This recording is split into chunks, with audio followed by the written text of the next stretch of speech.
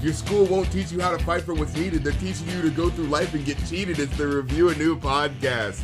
I'm DJ. I'm Evan. And this is the podcast where we normally look at the filmographies of our favorite movie makers and talk about what they're about now that we're grown-ups who could comprehend what they're about and shit. But today we have a special Ko-fi request. Shout out to Dr. Goatman. For your request. And if you'd like to request a movie for us to review, especially now that it's Black November and reviews are at a reduced rate, go to that link tree where this podcast is and hit up that Ko-fi for a one-time request, or to Patreon to do ongoing support. Plus you get to see every other episode that is not out and available to the public just yet.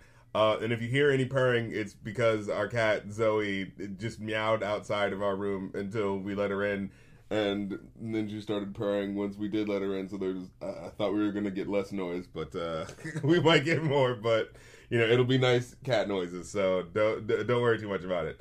But anyways, let's get into this freaking movie. Sorry to Bother You, directed by Boots Riley. I can't remember if he had directed anything else, but what I had found out. As I had watched the movie for the first time, was that this dude was a rapper and like was a part of this group called The Coup. That was like, you know, not like huge, but like they were a big fucking deal in the 90s. You know what I'm saying? Like with the type of like rebellious type of music they made. And yeah, I realized like, oh my god, these guys are making music like when Tupac was doing shit, you know? Yeah. And to see that this guy is like was able to make enough of a name for himself where he was able to independently get this movie made where it ended up being making such a splash. It does not seem like some guy's vanity project. Yeah. This is a good goddamn movie. It's insane. Now, I want to say right off the bat, if you have not seen this movie, please do not listen to this episode. Oh, yes. Please watch it first. There are twists that we have to talk about.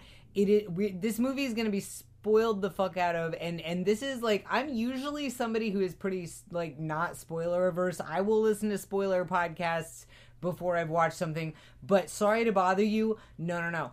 Watch it first. Trust me, please. Yeah. Like, if you haven't seen it, turn this off right now and come back after you've watched it. It's on Amazon. It's on Hulu, actually. Yeah, it's on Hulu now. And by the way, the lyrics that I got that from was from a song from The Coup. I was wondering what that was because I was like, that wasn't in the movie. Yeah, we reviewed the album by The Coup called Sorry to Bother You, which has nothing to do with this movie. Yeah, they just used the name. I have no idea. Brand recognition, I guess. Maybe. But yeah. So yeah, like there's I guess like their music in general is about like rebellion and stuff like that, and the principles and themes of that are present in this film, so that it's kind of like this movie really is a character unto itself as you're watching it. It's so, oh my god, this movie is just bursting with just creative energy as you watch it. So doesn't function as like a normal movie. It's very, I would call it magical realism. That's exactly the phrase that came to my mind. That's the genre it is. It's magical realism. And it's, I feel like it's weird to say, but it feels like a very literary movie. How do you mean?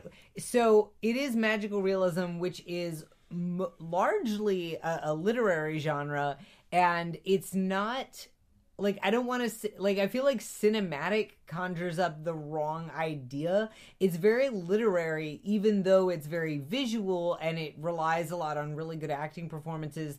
But I think this is a completely original screenplay, but if you had told me this was based on, like, a cult novel, I would believe it. Right. It's so... Yeah, it has such a aesthetic unto itself. It just feels like...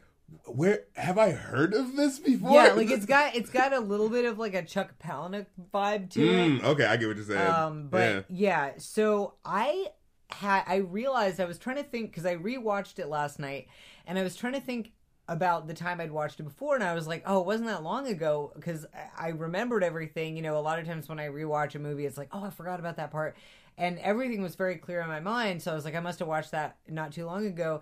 But I realized I watched it in my old apartment, so it must have been at least 2 years ago. Yeah. So this movie has made such an impression on me that 2 years after I saw it, it felt like I saw it a week ago. Right. It's such a, like, almost every shot is it is such an interesting looking movie. Yeah. Like, it's got this really interesting aesthetic, and I think you said at the beginning you were like, you know, what year is it set in? And it's set in basically an alternate universe in a way that actually, if anybody's seen the limited series, I'm saying this like there's like I can hear responses like if any of you guys, but if anybody's seen the Netflix mini series Maniac with Jonah Hill and I know Emma what you're Stone, talking about. I saw that, which I also really love and recommend. It's crazy. But it reminds, in terms of the setting, it reminds me a little bit of Maniac because it's this world that resembles ours and somewhat. It resembles ours. It somewhat resembles our past. It somewhat resembles our future, and it's kind of like it's just a slightly parallel universe. Yeah, you're where absolutely they have right. a lot of the same problems that we do, but some things are exaggerated, and some things are kind of charmingly retro, like the fact that the main character works in a call center where his job is to call people and have a conversation with them, trying to get them to buy books. Yeah. Which is just like, I mean, that's what it's about when you think of like, it. I don't know about you, but I have not gotten a sales call that wasn't just a recording from a robot. Absolutely. In years. And frankly, if anybody called me up and said, "Hi, how are you? Yeah, I'm an actual person. I'm going to talk to you. What's your name? Okay. Hey, I think you should buy this book. I think you should buy this encyclopedia set." I'd be like, "Sure, fuck yeah, why not?" I would. Seriously? Yeah. I mean, honestly, No, I just hang out. I'm like, I mean, no, if somebody like put through the effort for an actual human being to call me and have a conversation with me, because think about it, like that is the ultimate in targeted advertising, that you have an actual human being calling you to have a conversation with you. It's just that it seems so old fashioned and so sort of like hands-on in a way that just doesn't exist in today's world, where everything is automated and scaled up, and also it's in a time where it's just like, you know, back in the day it's like someone's calling me, what are they calling me about? Now it's, I don't recognize that number, boop. Like, you know, that's so like just not a thing anymore, you know what I mean? Yeah, and it's not it's, you know, it's not, again, it's not set in the past. I think we see smartphones, right? Or at least we see cell phones. Yeah, it's mid-2000s type of... Because there's one point where they're throwing cell phones at her, and none of them look like the flat modern screens. They all kind of look like... That's true, yeah. It might be set, like, in a parallel universe to, like, 2008-ish. Yeah. But it's but it's done in a way where it's like it's clearly intentionally drawing your attention to these anomalies. Like, it doesn't feel like it's a mistake. It feels like it's going for something. Yeah, you know? and so it's very clearly not literally our world, because a major thing that exists in this world that becomes a major plot point is there's a company called Worry Free that advertises itself as you know, forget all your worries and cares. Don't worry about having to pay your bills or anything. Just come work for us, sign a lifetime contract, and you get to live here, and we'll feed you. Mm-hmm. And it's essentially slavery. It's mass corporate slavery. It's basically, what was that thing that, what's his name did at the turn of the 20th century? Where it was just like, some guy buys a whole little mini city, and so you buy their stuff through them, the and company you live on store. Exactly, yeah, that's that type of shit. It's like that taken to extreme. It's basically it's slavery. It's reminiscent, because they're all wearing uniforms.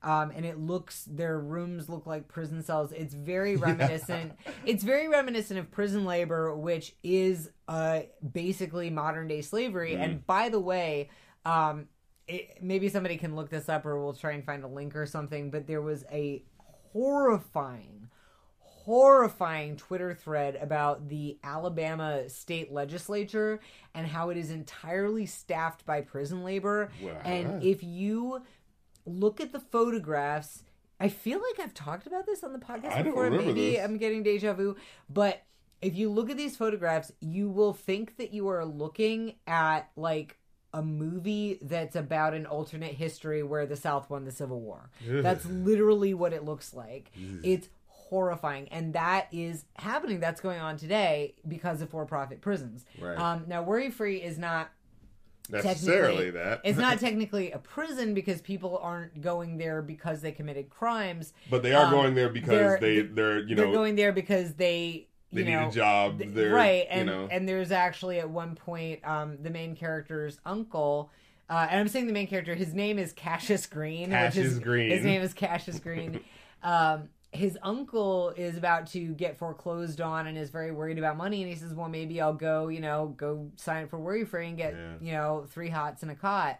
And so it's basically a world in which poverty and financial devastation are so bad that people agree to basically go be slaves just so that they don't starve to death or end up homeless or not be able to get medical care. And it's one of those things where it's like, if it's a issue of like, coercion, what's that thing where it says like, if you're pushed into slave labor, not because someone held a gun to your head, but because, well, you just kind of don't have a choice. And I mean, you can do whatever you want. You could. Yeah, it's under duress. Yeah. And I thought it was interesting. There's one scene where they do a lot of TV gags where they show you like how the world is outside of where they immediately are. And there's one scene where they go to In TV Cribs, Worry Free edition.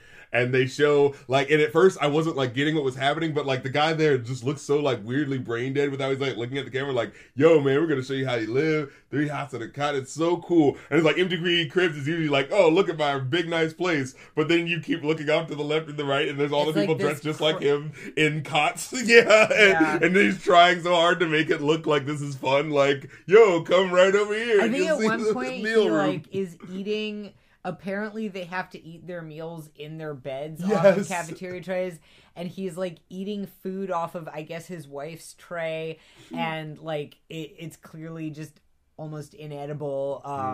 Yeah. So there are all these. So I was gonna say about Worry Free, like Worry Free is subtly and gradually seeded through the movie. At first. Before the like big introduction of it, which is really interesting. Like they see the commercials on TV and then they see the MTV Cribs thing and it just keeps coming up more and more until it becomes a major plot point. And there are all these little magical realism touches. When he first starts working at the call center, the calls are visualized in such a way that his desk crashes through people's ceilings and he's like physically sitting there face to face with the people he's talking to, which, is kind of funny for a few moments. Like there's a lady who's fucking on her couch. And, who answers her phone for some reason. Answers her phone. And then there's this heartbreaking, biting where with this old lady's dealing with bills and she's crying and her husband's dying of cancer and Cassius, and you see the pain on his face when he's doing this, but he's been told stick to the script, and he goes, well, there's a book about wellness, so it's funny you should say that, and it's so horrible, and I felt like anybody who has worked like an awful sales job or anything, like I worked as a canvasser briefly, and I felt like I was in situations like that where it's like you have to almost like turn off your basic human empathy to just keep pushing no matter what, and it's a horrible situation to be in. Terry Crews is super funny as the uncle, who is Cassius is living in the uncle's garage, which at the very beginning you think he's just in a little crummy apartment, and he and his girlfriend are about to start to make love. It's such a cool scene, and then she's great. We have to talk about her in a second. Oh, that's so much better. So they're right about to get it on, and the garage door opens. Yeah, and of course, like the whole block is. Yeah, but because you're in the scene, you're kind of just thinking like it looks like a normal room, but through that opening up, it just like weirds your brain out in such a weird way of like, what? That's not supposed to be how a room is. So like, what the hell's happening in this movie? But what I love about that is it's a magical realism fake out moment because his room really is like in that really garage. Is just a garage door. Yeah, even though like your brain would go like, whoa, a wall door wouldn't open, but it's like, oh, it's throwing you for the loop because like that is a realistic thing. But then later on in the film, it does these weird things that throw you for loops, and then it's leaving you question like, wait, was there an explanation for that? Or, you know what I mean? I love it. But but just how the scene starts. So we have Lakeith Stanfield, which I just want to say, I love him. Oh my god, one of my favorite modern actors. He just has a certain like character energy to him that just like no one else has, you know? And he's different in everything. Like you've got some actors who just like kind of play themselves and everything, but he's got a very different energy in this than he does in like Atlanta. Very different energy than what's the big movie he was in with Jordan Peele? He was in Get Out. Get Out, yes. Very different energy. He's got this like, he plays this character that I feel like if you are our age and you lived through the Great Recession, you will relate to this character. Absolutely. Because he's got this sort of passive hangdog thing going on, and it's like he's trying, but he also just kind of seems like he's being buffeted around by everything that's happening to him. Absolutely. He's really, really good in this. Yeah, there's one scene where it's like it seems like he's trying to stand up to his uncle by being like, well, you're telling me that I should pay rent, but it's people like you that make it hard for us to be able to, this land should be for anyone anyway. It should be for everyone because God made this land before it, and you guys just buy it up and keep it for your family. And that's before, and then he finds out, because you think he's just standing up to his landlord, and then you find out that's his uncle. Yeah. It's like, man, I am your family. But yeah, at the very beginning of the scene, so the very beginning is actually like a very interesting sort of like subversion of the idea of like meritocracy and shit, right? So he's going to this interview, and the guy, the boss is like, looking like, what are your credentials and stuff? And he said, oh. This is one of these surreal moments. He literally, at first he hauls out an Employee of the Month plaque and is like, that's a little weird. And then he hauls out this giant trophy. Yeah, I'm like, huh? Like, I was like, did you get that for football? What are you doing? But he was just like, I won, for such and such, like. Some kind of academic club. Yeah. And he goes like, oh yeah, and I was 2 years. I worked for 2 years at some like copy shop or something like that. Mm-hmm. And then he was a regional manager in Oakland or something. Yeah, the bank. And the boss goes like, that's very interesting because I did work there at this exact time that you put here, and I don't remember anyone of your fucking name. And it's like, oh, and the guy that you listed as your reference. Yeah, that guy just joined this job a couple of days ago. Wow. So I know because his his outgoing message thing was "Sup, it's me," or something that sounds completely unprofessional. And then you're gonna that one's kind of a fake out too, because you think this is gonna be okay, and he doesn't get the job, and this is gonna be about him not being able to get a job, but he does. The manager's like, I don't fucking care. Yeah. All right.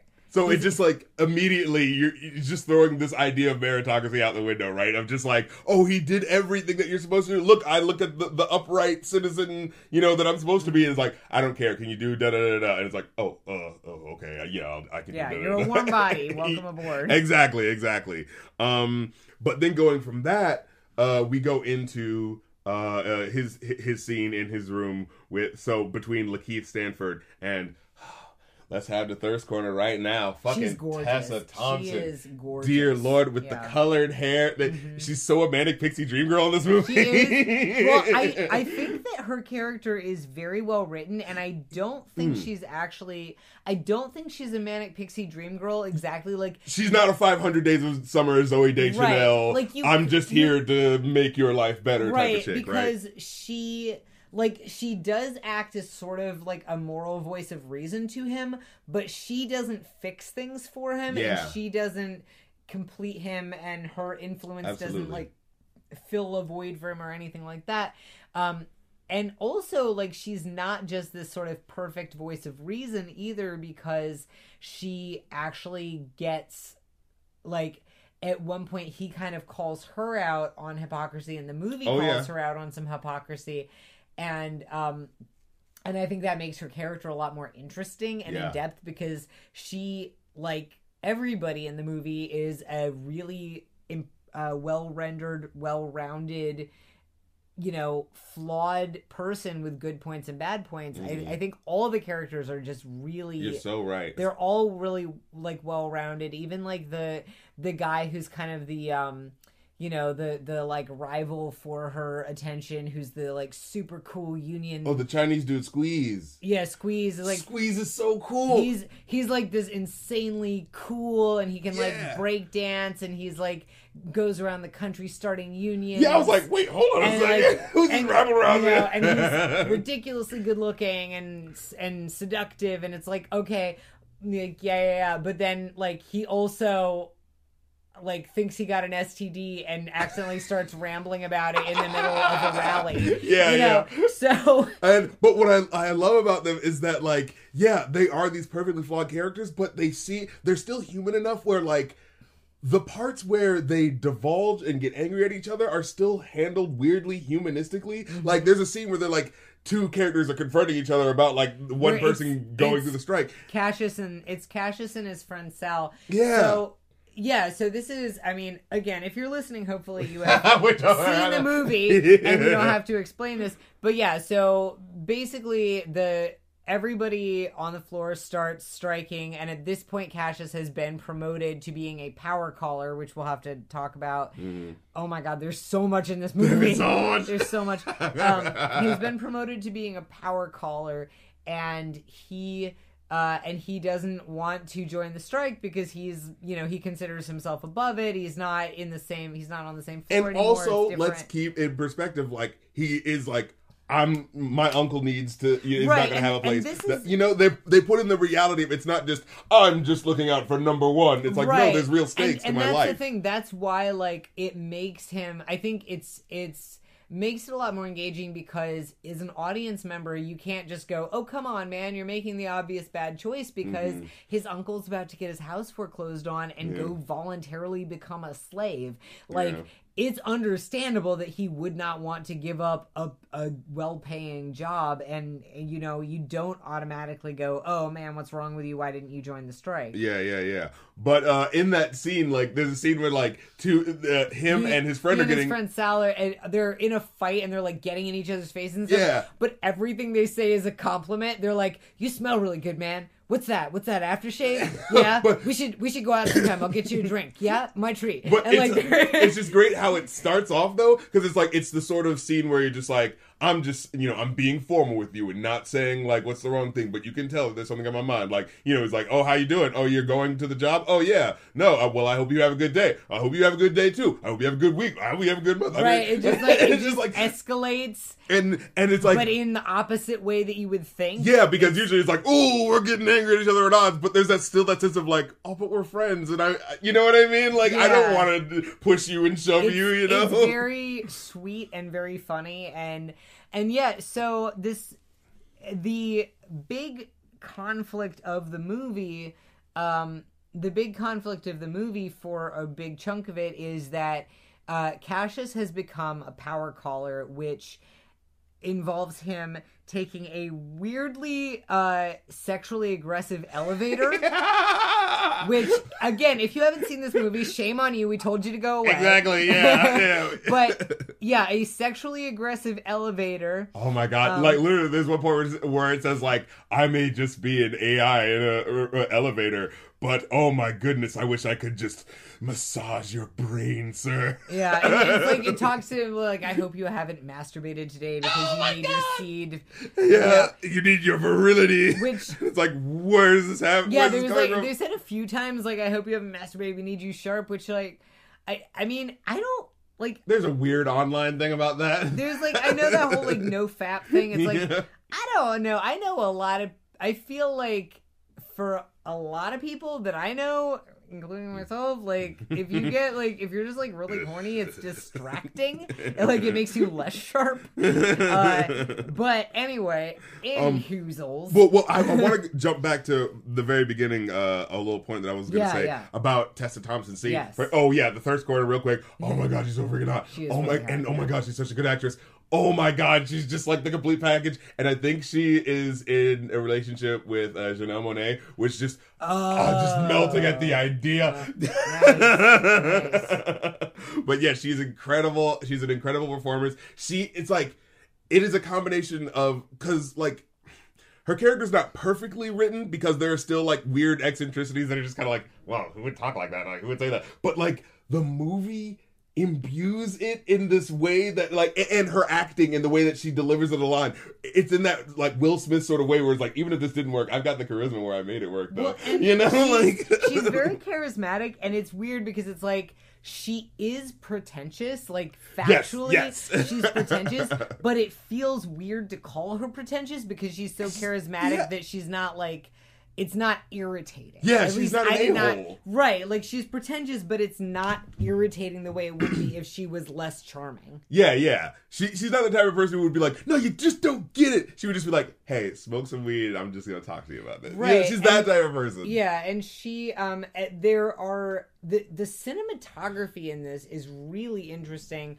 because, It's like, so eye-catching. she's an artist and she makes these very eccentric earrings. A lot of them, the fucking earrings. yeah, a lot of them are text. So, like, they Yes. have one that says "kill, kill, kill," and Murder. kill, kill, kill. She has some. That's that the first are, one you see, and yeah, she presents it like it gives you these close-ups right, so it's that like you can these see close-ups, them. and there's like a little sound cue. Yes, it's so like and later deliciously she has strange. earrings where they're of a pair of electric chairs, and one of them actually has a prisoner in the electric chair. And someone makes this really dark joke of like, About, like, hey, it's your boyfriend, your ex-boyfriend on there. It's just like, oh, Jesus. But she's just like laughing about it like, fucking life, am I right? Yeah. It's like she's just so fucking an energy that, it's like, I've never seen a character like this in a movie. Yeah, and you it's know? like, and she's interesting because she, even like her art career is treated in a really sort of subtle and not cliched way because you see her outside working as a sign twirler. Yeah. And so she clearly like does have to do stuff other than her art to survive. Mm-hmm. And yet she also has like, seems fairly successful. Like she's got this gallery show, and Cassius at one point talks about her selling art to rich people. Yeah. And so, you know, it feels like this very sort of nuanced and realistic portrait of a working artist where she has some success. She's not just this sort of stereotype of an unsuccessful broke artist, but just because she has some success doesn't mean that she doesn't also have to, you know, go still do twirl a things to sign once in a make while. ends meet. Yeah.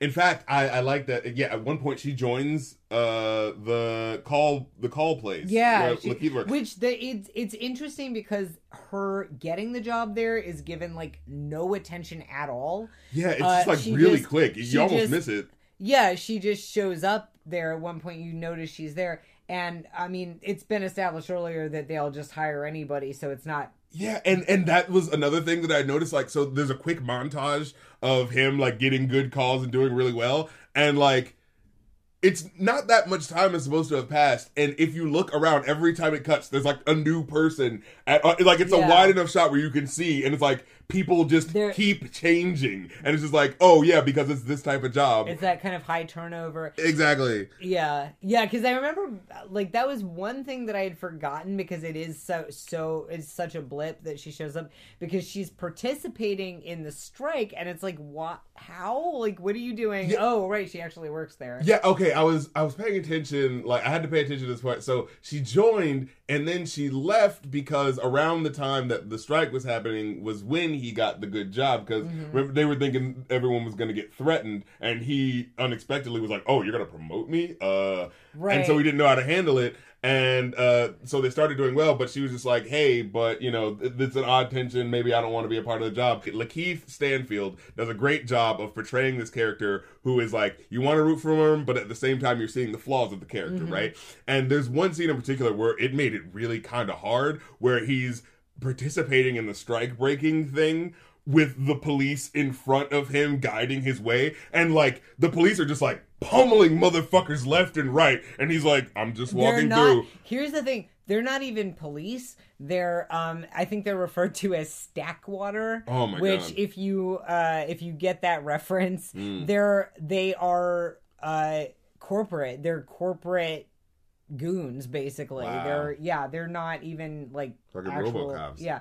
So that that's like I think a very, very low moment for his character, and because you're right, it's like you can understand his struggle. He's not heroic, but he's an everyman. He's a normal guy. He's not any worse than an average person, but then when you see him following the Stackwater juggernaut that's clobbering protesters to get to his cushy high paid job, that is a moment where you're like, oh man, no, now you fucked up. Yeah, you're losing me. Yeah. And she starts calling him out about it, when they're hanging out at the apartment. And that was the moment where I did think it also, again, added some depth to her character, that this character is, very charming and seems to be right about a lot of stuff, and she's kind of the voice of reason in a lot of ways.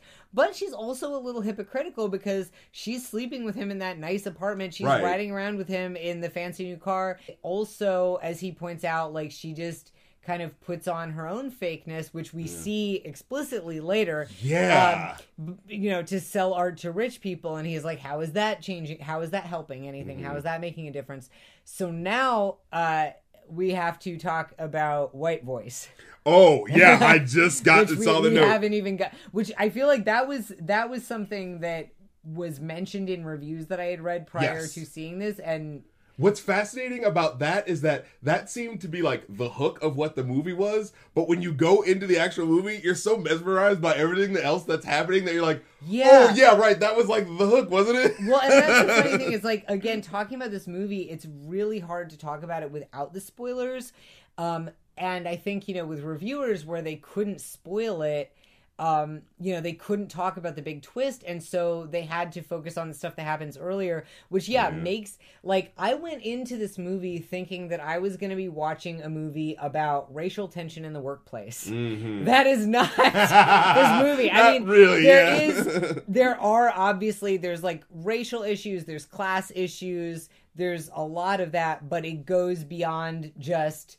It's not about a guy who feels like he has to act white in the workplace, and that is the central conflict. That is not the movie. Danny Glover shows up in an incredible cameo role. First, like, just speaking with that, like, low crowd. He's in, like, you gotta understand how to sell these fools. He's the wise old mentor. Exactly. Who ends up not having much of a role beyond that. He doesn't have much of a role, but how his role gets used is kind of interesting, because he's the one who tells him basically, like, look, this is how you do it if you want to get this job. You got to put on the voice.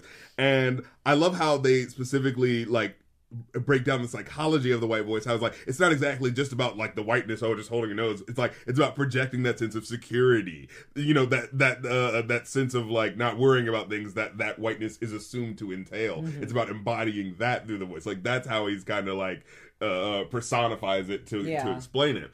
And, he puts on his voice, and you see Danny Glover with the white guy voice, and it's so... And all the white voices, by the way, like, Cassius's white voice and Danny Glover's white voice are overdubbed with like it's not them doing white voice, it is like overdubbed with, I don't know who... two voices. Cassius Green's voice is David Cross. I thought that was David Cross. And Mr. Bleep's voice is Patton Oswalt. It's two of the whitest white guys. And they're hilarious comedians just to boot. So I was just like, it was just a delight to hear their voices. I did not catch that was... I thought that was David Cross. I did not catch Patton Oswalt at all. Yeah. So, and what's funny about is, like, this movie is so weird and reality breaking, right? So, like, Danny Glover puts on his white voice, and it's like, it's so affecting as you see it, because, you're so used to, like, the jokey comedy routine of the Def Comedy Jam about, like, the white guys talk like this, and so to see it, like, happening so blatantly on the street, you're just like, oh man, what type of weird, silly movie are we in for? But then it, like, weirdly calls itself out, like, in the next scene, where Lakeith, Cassius is getting drunk with his friends, and the movie gets really hazy to show his drunkenness, and then he, like, just kind of assumes the voice and is able to do the David Cross voice. Right, he does a toast, and so he's like, well, I'm doing a toast, which is a very white thing to do, so I'm going to go ahead and do white voice. And then his friend goes like, whoa, that was some weird shit. That was like you were fucking overdubbed or some shit. Like, that didn't look realistic at all. And I just love that. It is. I feel like for some reason, I didn't, like, the first time through, I didn't notice just how obvious the overdubbing was. Right.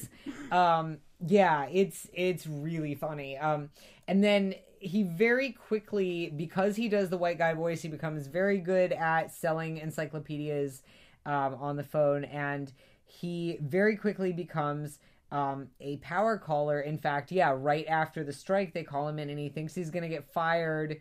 And it's really funny because they say, pack your stuff, you're moving out, and he goes, fuck you, fuck you, fuck you. And the new team leader, who's this obnoxiously bubbly woman. Oh my God. She's like the corporate team cheerleader. It's so interesting. Finish your point. And she's sitting there. And she's sitting there, and he gets right in her face and fuck you, and she just kind of looks like, oh. and they start laughing because they're like, no, you were not fired. And then they tell him that he's promoted. But what I like about those three characters, in and of themselves, they seem like they're going to be a bigger part of the role, it's going to be some Office Space shit between them. Yeah. But no, not really. But the way their character is used is they're weirdly intimidating at first, where you're like especially that first older looking, weird, emaciated face looking guy who's just like the closers, and he's using all this weirdly esoteric language, and then the next guy comes up and goes okay, that wasn't sanctioned. What we're actually trying to do is the three people who work at Regal View is the name of the company, which kept making me think about the movie theater.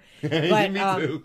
But the three people are the heavier guy who is the one who hires him. Right, the guy looks like Sam The really Heidecker. skinny, scruffy guy. They're all kind of scruffy, actually. Yeah. I loved how they looked like corporate, but also scruffy and disreputable. They look like these are the bosses that you're supposed to be afraid of. But if you pay attention, it's wait, do they know what they're doing? It's that type of thing. They look like the skinny guy looks like he doesn't shower, and even the lady who's the kind of corporate cheerleader, she doesn't have a super polished look. She doesn't look like that cutthroat corporate bitch, And didn't you say she just started working there? Yeah, she was new.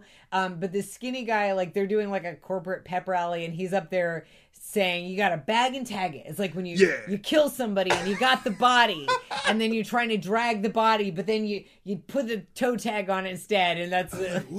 and then the other guy says that was not an improved metaphor.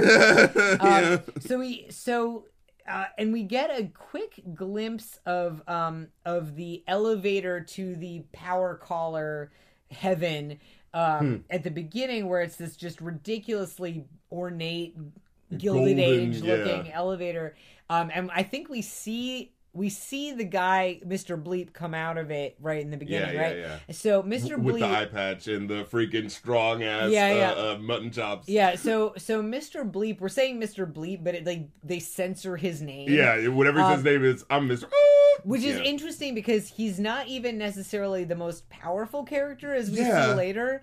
Also, there's somebody just the most intimidating. Yeah. Well, so that. There's a whole interesting dynamic there. But so there's also an unseen, I don't even know if I want to say a character, but there's somebody called Hal Johnson, I think. Yeah, that they keep bringing up. They keep bringing up the greatest power caller, Hal Johnson. Someday you could be like Hal Johnson. And we never really learned anything else. I remember my brain having that moment of am I supposed to know who he is? I loved that. I loved that they just kept saying that, and then it was just not followed through on. Yeah. But so he finally gets to go up. The cheerleader, the corporate cheerleader lady, she's buttering him up and saying all this nice shit. Right, and she gets in the elevator and dials, and it just becomes absolutely absurd because it's just this little push button panel that looks like an old-fashioned landline phone, and she's just pushing buttons, and they start to do her hand in fast motions. And at first it's all right, a bit of a long code, and then it just blurring a keeps little going to the point that she's probably put in 60 numbers. Yeah, and I was thinking is that the code that unlocks the thing that was talking to her? And it's no, that's just how they get to the floor. And they get up there, and it is, previously we've been in this really kind of dingy, low fluorescent lit ceilings and gross carpet and cubicles, and then they get up to the just most beautiful, the most beautiful corporate space you can imagine. It's got these high ceilings and wooden floors and glass divisions, and it's just this, and like sculptural concrete, and it's just this ridiculously beautiful space.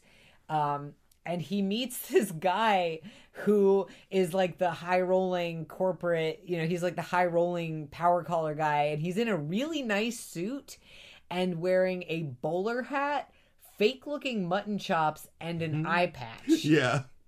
And his name is censored. And then we find out that what the power callers are selling is slave labor. Yeah. So it's just like, oh. They are selling the labor of Worry Free, because the way that Worry Free operates is, even though what they advertise publicly to people to come work there, but that's obviously not how they make their money. They make money by selling the labor of those people to manufacturers. And in fact, I think the first call we see him make on that level is really funny, because he drops into the bathroom of a Japanese manufacturer, and the guy's sitting on the toilet, and he reaches over and turns on the guy's bidet while he's talking to him. It's like he literally just reaches over and shoots water into the guy's ass while he's talking to him, and giving him compliments like, your deal on the Yakamoto thing was incredible. Right. And so you see him just immediately like really becoming this high roller, and like reading all this sort of training literature. And he's there well into the evening, and leaves Detroit, waiting for him sitting on the sidewalk, because she expected him to pick him up. And it's one of those things that I feel like in a lesser movie would have been made more of. Mm-hmm. And it would have been this huge dramatic thing, but I liked that it was sort of realistically, it's like an irritation and a disappointment. You're so right, yeah. But it's like the kind of thing that happens with couples, and it's, Yeah. So going back to Danny Glover real quick, I thought it was interesting that so he's the guy who teaches him about the white voice thing, but he doesn't take the deal to go up to the upper office. He doesn't join the people who are breaking the strike, because when they're talking about, when Squeeze, the Chinese dude, starts talking about like, this is what we're gonna do, you look over and see Danny Glover. He's wearing like this weirdly bowler hat looking thing, but he's like down for the cause. He was like, he's one of the first people saying fuck them if they don't want to do it. So it's like, it's interesting to see like, here's an older man, he knows the game, he's the one who's telling you how to do it, and even he's not going for it. You know what I'm saying? Like, even he's like, no, there's a certain limit. Because like, there's a conversation he's having where Lakeith is, doesn't understand the stakes, and he goes like, oh, so like, in Danny Glover saying like, no, what they're doing and what we're doing are two very different things when it comes to like the upper, management and what we're doing.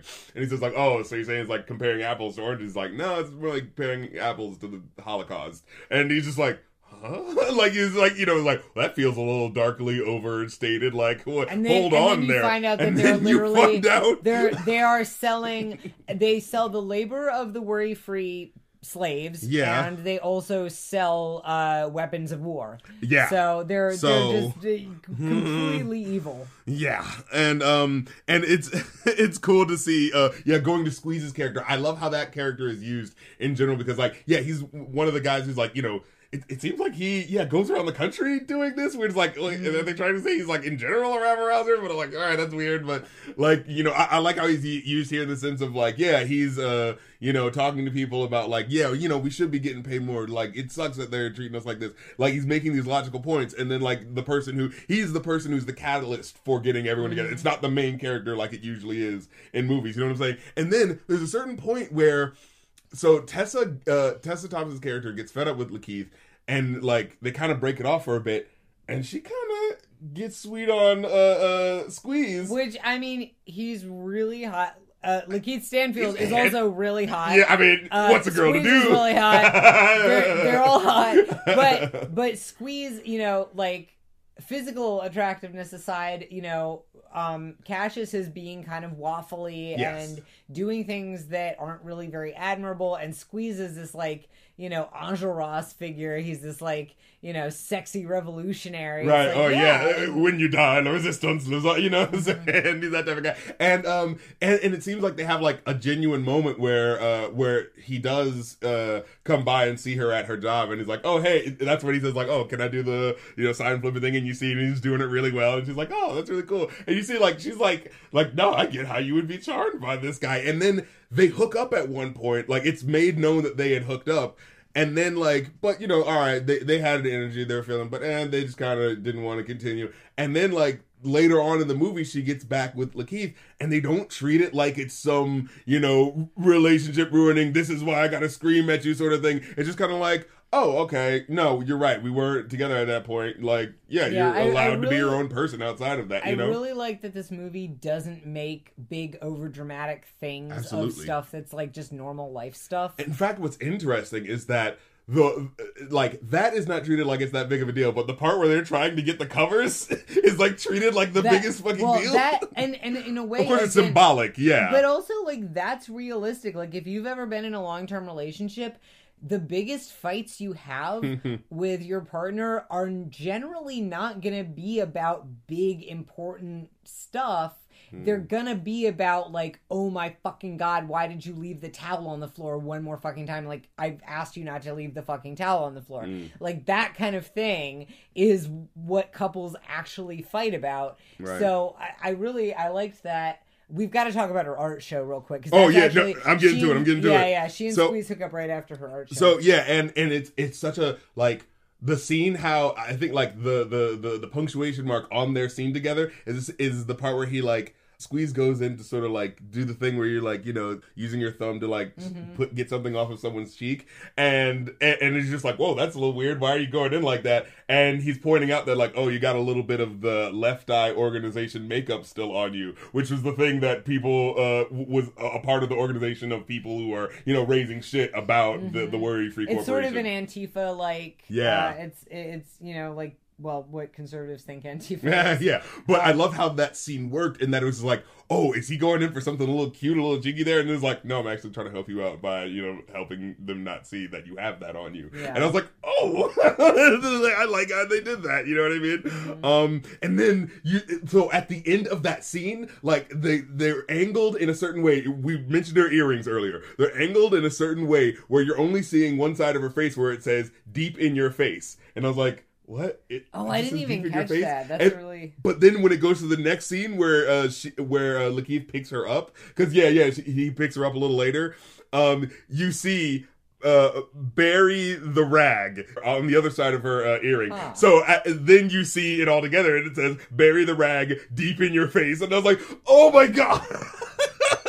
Like, I just love how, like, the shit she wears is so, She has a shirt that says, the future is female ejaculation. Yes, I love it! I love how her shirts, just, like, go just over the line enough for it to warrant the prominence that they give her in these shots. She has a shirt with, like, the woman symbol, like the circle with the cross coming out of it, except it's two of them, one over each boob. Yes. Like, it's so great. Yeah. And it's like, but it never feels like the 90s sort of, I'm a feminist and I'm just, annoying. Like, you know what I'm saying? Right. It's clearly supposed to be tongue-in-cheek, and she means it in a tongue-in-cheek way.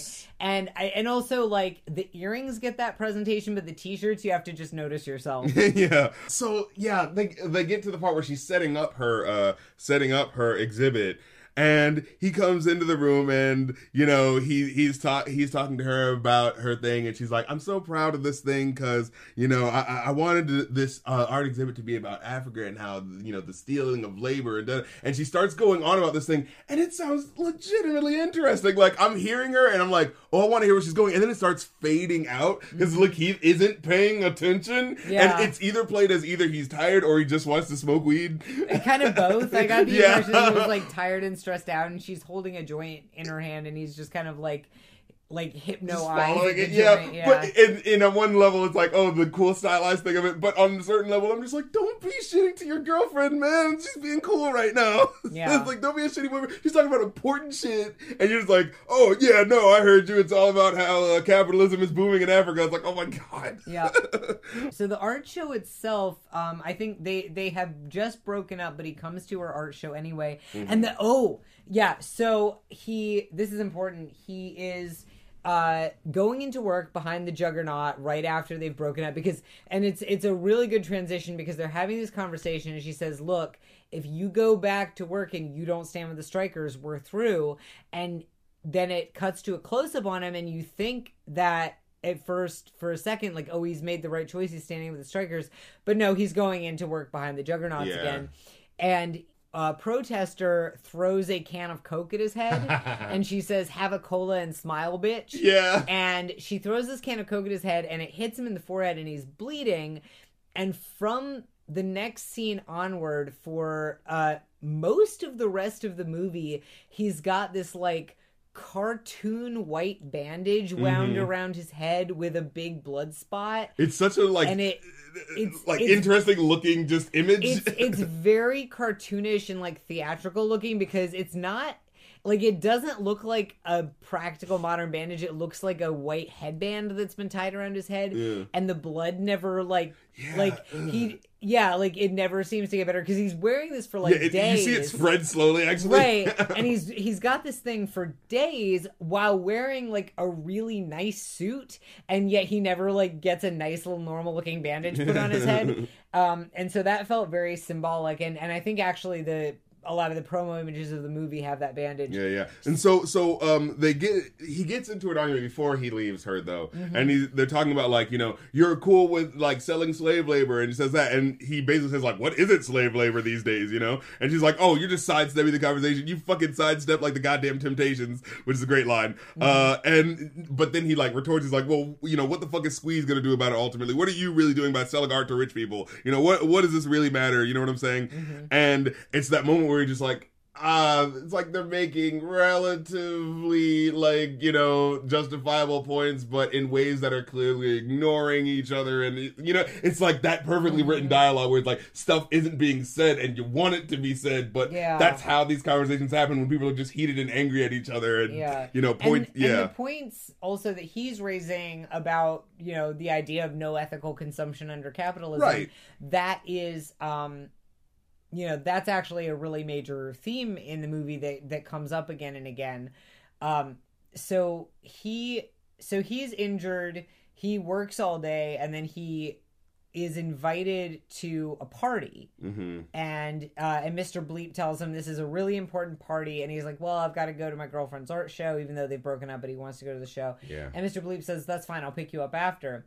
So he goes to the art show, and this is where we really see Detroit being, like, less than the, you know, like, super authentic cool girl that she's been the whole time, because now she is fine art artist who is trying to impress people who are going to pay potentially thousands of dollars for one of her pieces. And she does, so she's got her white voice on, which actually has a British accent. A British accent. And I remember having that moment of, like, because I know I've seen her in stuff where she plays a British person. So I was like, oh, wait, is she originally British? Yeah, because she pulls it off so well that I was like, oh, wait, which accent is hers? I wasn't sure, but I felt like even though it was white voice, it didn't seem overdubbed. That was her. No, that was her. That was just her doing an accent. Yeah, and what I think is interesting about that is that, like, so at first I was paying attention when she actually starts the exhibit and she's doing the British voice and having that moment of, like, that's not how you normally were talking for the rest of the movie, though. But then I remember the scene, like, a minute beforehand where she's quickly talking to some of the investors, and she has that British accent. Oh, yeah. And I was like, wait, huh? And she has a British accent, and she's got her hair, which has been loose and curly the whole fun movie. And curly and free. She's got her hair slicked back into this very slick blonde bun. Yeah. And so she's clearly, like, just a different person in this mode. And then she goes into this performance art piece where she is... And it's, like, the most, like, Karen Finley ass. Like, yeah, because, so up to this point, I'd been like, yeah, she's weird, and her eccentricities are so cool, because, like, you know, they may, like, take you out as, like, whoa, who would say that? Who would talk like that? But it's in that way where you're just like, well, she would, because she's just this weird type of person. Like, you get into it. This is the point where it kind of bent to the point of breaking to me, where it felt kind of like that 90s, you know, the feminine goddess within beat poem where I, you know, put a microphone up to my vagina and let it speak. You know what I'm saying? Like, the slightly over the top sort of joint. It was over the top, but also I will say, having been forced to watch a lot of performance art my freshman year of college, it felt pretty accurate. It's not too off, though, Yeah, it felt pretty accurate. I guess the reason why I felt that way is because it's like, okay, so she wants people because let's make this clear. While she's doing a monologue from the movie, the Motown produced film, The Last Dragon, which is that 80s movie about, like, you know, the black guy who learns kung fu, you know, the type of blaxploitation film. While she's reciting lines from that film, she wants them to throw bullets, cell phone cases, and balloons filled with sheep's blood in order to make a point about Africa's exploitation or something like that. And the whole time I'm just thinking, well, I mean, first of all, I'm thinking gorgeous ass Tessa Thompson. Who the fuck is throwing anything at her? But naked with hands over her, like, sculptural hands over her breasts. Oh, yeah. Over her crotch with, I think the one over her crotch is flipping the bird. Yeah, it's flipping a middle finger. But, like, I'm just thinking, like, you know, okay, on some level, yeah, Marina Abramovic, you know, weird. I was gonna say, I think it was a reference to that Maria Abramovic where she, like, had people cut her clothes and stuff. It was something where it's like, people, there are all these items, and you could use them on her, and one of them was a gun. And at some point, someone pointed the gun at her, and, like, security had to stop them. But people will do that shit because people are awful. Yeah, but I'm just watching this thing. I'm thinking, like, okay, first of all, gorgeous ass Tessa Thompson is who the fuck is throwing goddamn cell phone cases? Because that's what I'm thinking. Like, her point is that, like, coltan is used to make the cell phones and the bullets. It's like, I get your point, but you want people to throw bullets at cell phones that can take chunks out of your face? And I think at one point and it's interesting, actually, that it sort of just clicked for me that, you know, Cash is watching this happen to her hours after he got beamed in the head and badly injured. And, you know, so not only would this probably be upsetting to him anyway, but he literally, like, that morning got hit in the head with an object and got badly injured. And here they are throwing hard objects at her head. She illustrated the parallels, motherfucker, making me appreciate these scenes. And she is not wearing a helmet at first, although she does end up putting a helmet on. She does. I was like, okay, all right. Because he tries to stop it. He runs up and he's like, stop, what's wrong with you? Why are you doing this? And you don't have to do this. And she tells him off and she's like, you're ruining my show, get away. And then she's got the helmet on after that. But it's, I mean, I think it's a scene where we see her being a little bit, you know, less than authentic. And doing this sort of, this, like, kind of like... Yeah, but in order to prove a point about the exploitation of, you know, the people and stuff like that, right? Right. And the question is, and I think, like, maybe I'm just kind of jaded about the art world, but, you know, but I think his point of what are you accomplishing with this is valid because, I mean, her art's beautiful. The visual art she does is beautiful. It's these big pieces that are maps of Africa with different things painted. Looks really cool. Yeah, I wanted to look at it more, actually. Yeah. So, you know, she's obviously a really talented artist, but it's like, okay, so she's doing this very sort of esoteric, weird, random performance art where it's like, okay, you're saying dialogue from a kung fu movie and they're like, okay, you've got the connection with the cell phones, but you're asking people to throw cell phones at a naked lady who's saying lines from a kung fu movie. It's like, okay, what is this doing to help the people being exploited by mining in Africa? What is this materially doing to, like, inform people? Like, and it kind of reminds me of the whole, like, awareness trend that I feel, you know, that's something I feel like since COVID started, we've seen a lot less of the awareness stuff. Because probably, like, I feel like shit's serious. I feel like people are starting to realize that that quote unquote awareness is a fucking crock of shit and a scam and doesn't help anything. Like, I think it like really started with the Coney 2020 thing. Remember that shit where it was just like, I'm spreading awareness about this bad guy and whose reign might have actually already been over because people didn't really know and a lot of people cared to look up the specifics of like that guy or something like that. Or like, you know, Breast Cancer Awareness Month. Has just, because first of all, like, you know, breast cancer, like, people are aware of breast cancer. Breast cancer gets a ton of attention and funding. It's not actually one of the top killers of women. Like, women are, I think, more likely to die of liver cancer, I think, or like intestinal cancer. Like, there's are cancers that are much more likely to kill women. But breast cancer, which is also cancer and sucks and isn't cute or funny or sexy, but it's just been an excuse for people to basically talk about boobies. Like there's the "what color is your bra" thing going around, and then there was one that was even worse. I remember one year the quote unquote like breast cancer awareness challenge the girls were doing was you were supposed to post where you like to put your purse down in your house, but make it sound like it's sex. And it's like, I like it on the kitchen table. I like it on the floor. I like it on my nightstand or whatever. And it's like, that literally doesn't even have anything to do directly with breasts. Yeah. And yeah, so, that was a tangent. But, we were making a point how, but I think it calls out that sort of like, self-congratulatory, like the slacktivist sort of the serious art about serious stuff that doesn't actually accomplish anything. And it's not to say like I believe in art for art's sake. I think art is inherently a valuable thing, and there's nothing like I don't think that art needs to accomplish things outside of just being beautiful or thought-provoking art. But I do think the idea that you're like changing the world for the better because you made art about a serious topic is something purely because you did that, and not because of the material, not the material, but the content of it, of what it's really doing. Right, and I think the conversation is really getting there now, where people are saying like, hey, material reality is important. People need money. People need healthcare. People need this stuff. People need violence to stop. And it's not enough to just, have these sort of high-flown ideas. Yeah. So we get to, after that is a scene where Cassius goes to the party.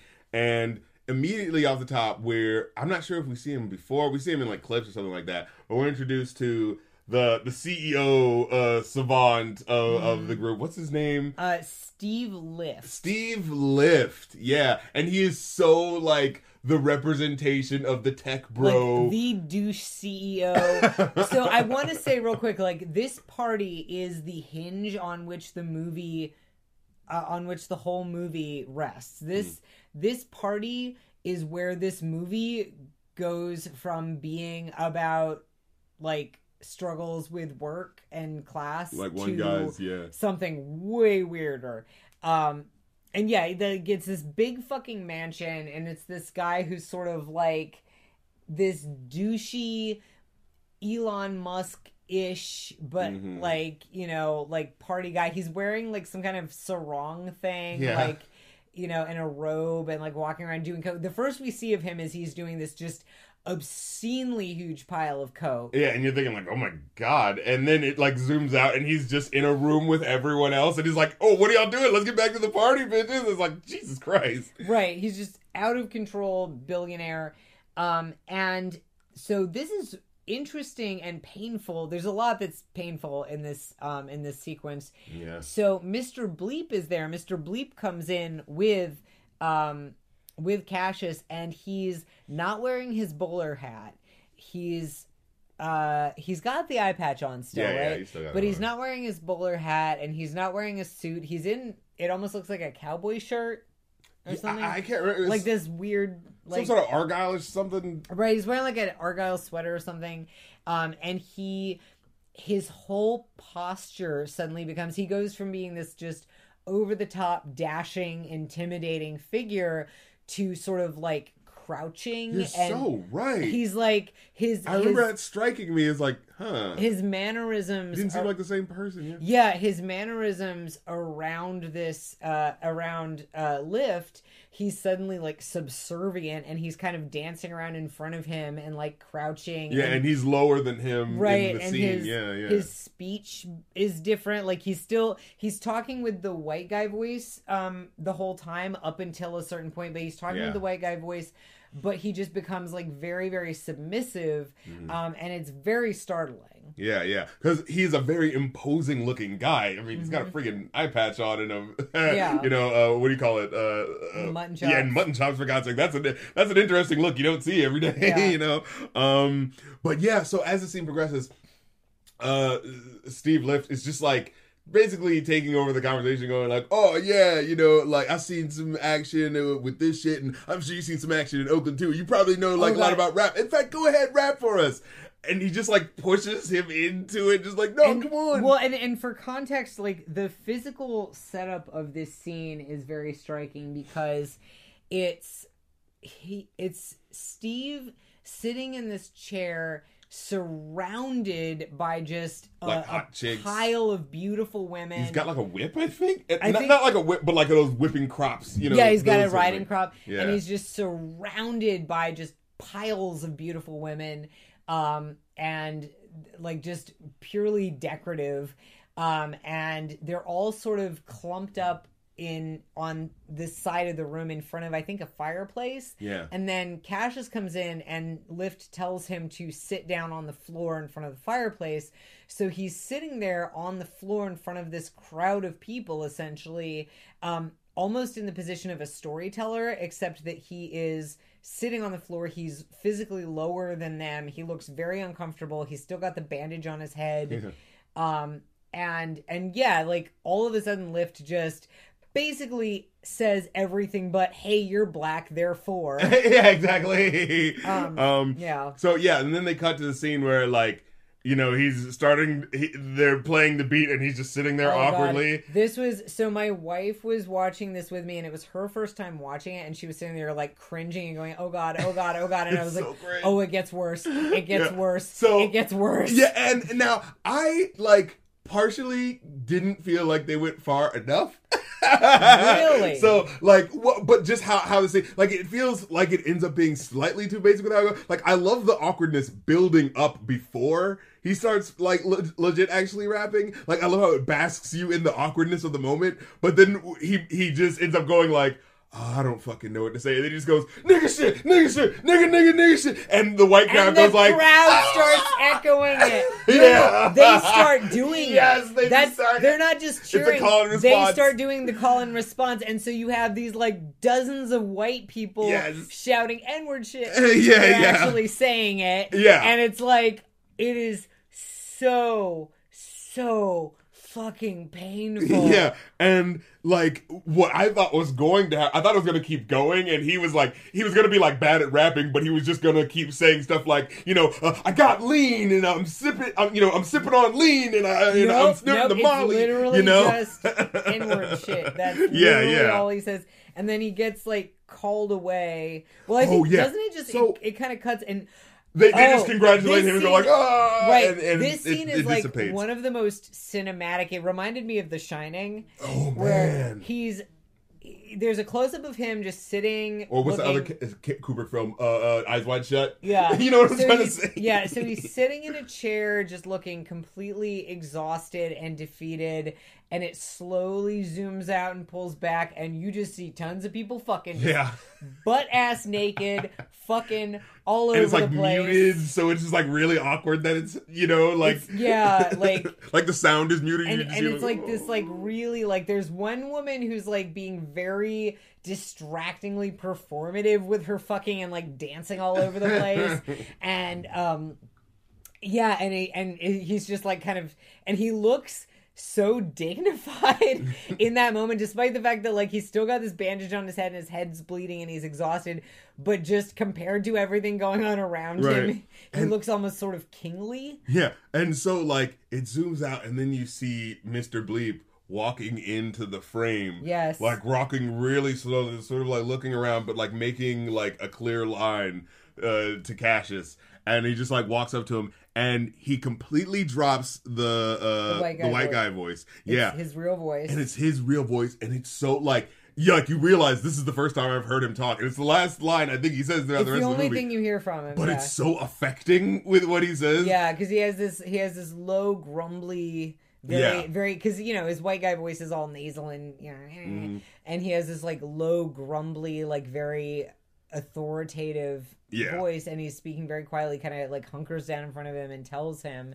like you're gonna go see him now. Yeah, he just like coldly goes like, you're gonna go for down five rooms that way, and then you're gonna see the red door on the right, and da. Now you're gonna do this shit, and don't do that shit where you fuck up. All right, you're gonna do what you need to do. Now, and he makes this point where he says, It's like, we don't cry over shit that we wish would be. We thrive in what is, and what is opportunity, and opportunity is in the door. And that felt like such it's like the villain pet. He's not a villain, but it's the like villainous pet talk. Pep talk. And where, it's like that's a we know this is bad, but also he's right and it's compelling. Right, yeah, because he's making the point where he's saying, like, look, we can't cry all day about, like, oh, we wish things were better. All you can do is live your life with what you have, so take the opportunities that you have. Like, that's just summing up how the mentality of what people are going through, right? So I loved that line. I love that he just had one real line, and it was just like, that affected and it was me. That meaningful, yeah. Yeah. And then so we get the conversation with Steve Lift. He's talking to the big man himself, and he's saying, like, "Oh man, I love your shit. I want to work with you, and I want to do all this stuff." He's just like, but before he starts, he goes like, "Yo, man, you're my man. Take this big ass bump of coke," and it's like in a curled line. It's in a saucer with a horse on it. Yeah, that says Mr. Bobo. And I did not. Like, this was one thing that I did not pick up on the first time I watched the movie. Like, there was a lot that stuck in my head, but the first time I watched the movie, I did not notice that it was on a horse plate. So he goes like, so he says like, yeah, we got this great idea, and, we want you to be in on what's going on. Before you get started, we're going to watch this video, and, you need to watch it. And he's like, okay, but before we do, can I go to the bathroom real quick? And he's like, no. He's like, no, but I like really have to piss. And he goes like, all right, fine. And this like little bit is such a weird, almost like a brick joke, where he tells him it's the Jade Door. Yes. And he goes down the hall and he sees a green door and he goes in there. And this part scared the fucking shit out of me. The first time I watched this movie a couple years ago, this scared the shit. And it's still scary. It scared me less when I knew it was happening, but it scared the shit out of me. So he hears someone say, "Hey, you gotta help me. Can you help me, sir?" And it looks like it's coming from behind the bathroom stall. Yeah. So he's like, no, I'm not gonna do that.